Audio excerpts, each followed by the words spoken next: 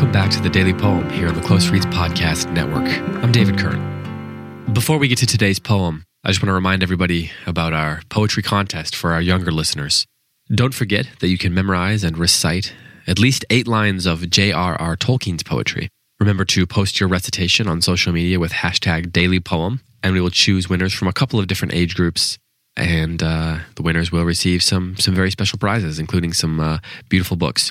So again, don't forget, at least 8 lines of Tolkien's poetry with the hashtag #DailyPoem on either Facebook, Twitter, or Instagram. Today's poem is by William Butler Yeats, who died on January 28th. And so this, of course, seems an appropriate time to read one of his poems. I've read a few different Yeats poems here on the show, but I haven't read this one, and this is certainly one of his more famous poems. This is called The Second Coming. It was written in 1919 and then published in 1920 in The Dial, and then afterwards in a 1921 collection. This is how it goes. Turning and turning in the widening gyre, the falcon cannot hear the falconer. Things fall apart.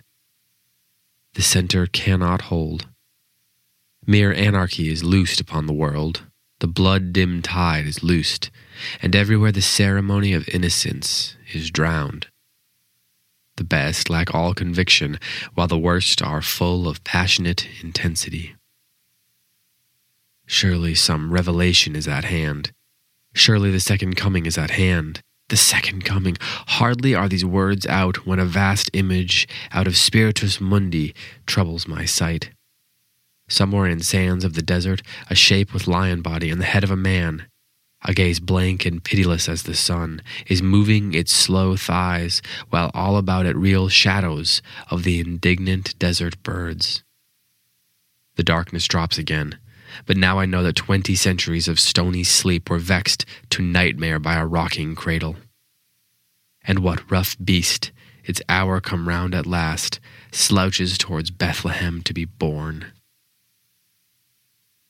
If you've listened to previous episodes of the Daily Poem that covered Yeats's poetry, then you'll know that he was working during the World War I period, from the turn of the century until about 1939 when he passed away. And this poem, written in 1919, was of course written immediately at the end of World War I. And as William Harmon notes in his anthology, The 100 Greatest Poems, it was also at a time when there were many bloody conflicts in Ireland, Yeats's homeland.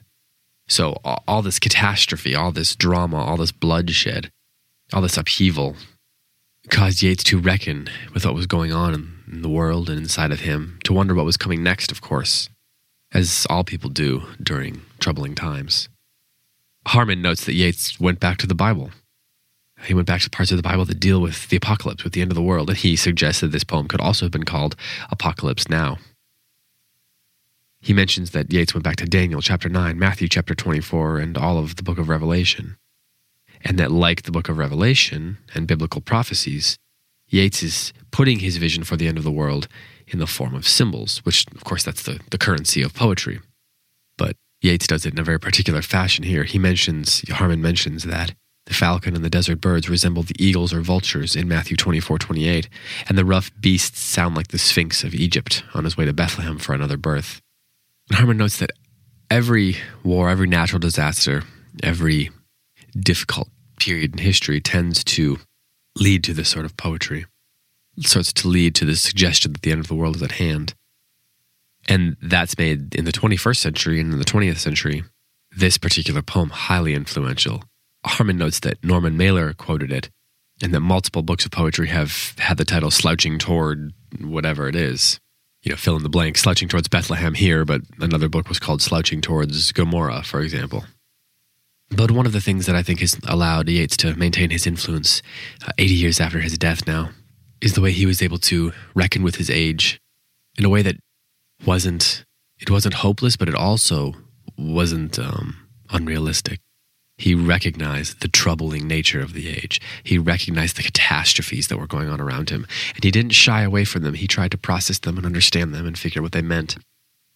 But he doesn't come away, in my view, he doesn't come away with a sense of hopelessness. Even though this particular poem seems hopeless, his other work, I think, reveals a sense of hope And tomorrow, I'm going to read one more in honor of the 80th anniversary of his passing. I'll read one more poem tomorrow by Yeats that I think points that out. But in the meantime, here once more is The Second Coming by Yeats. Turning and turning in the widening gyre, the falcon cannot hear the falconer. Things fall apart, the center cannot hold. Mere anarchy is loosed upon the world, the blood-dimmed tide is loosed, and everywhere the ceremony of innocence is drowned. The best lack all conviction, while the worst are full of passionate intensity. Surely some revelation is at hand. Surely the second coming is at hand. The second coming. Hardly are those words out when a vast image of Spiritus Mundi troubles my sight. Somewhere in the sands of the desert, a shape with lion body and the head of a man, a gaze blank and pitiless as the sun, is moving its slow thighs, while all about it reel shadows of the indignant desert birds.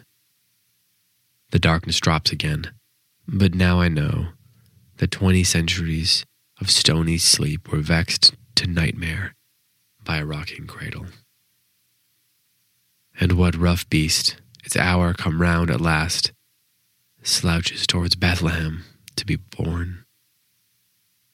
This has been The Daily Poem. Thanks so much for listening. Be back tomorrow with another poem by William Butler Yeats.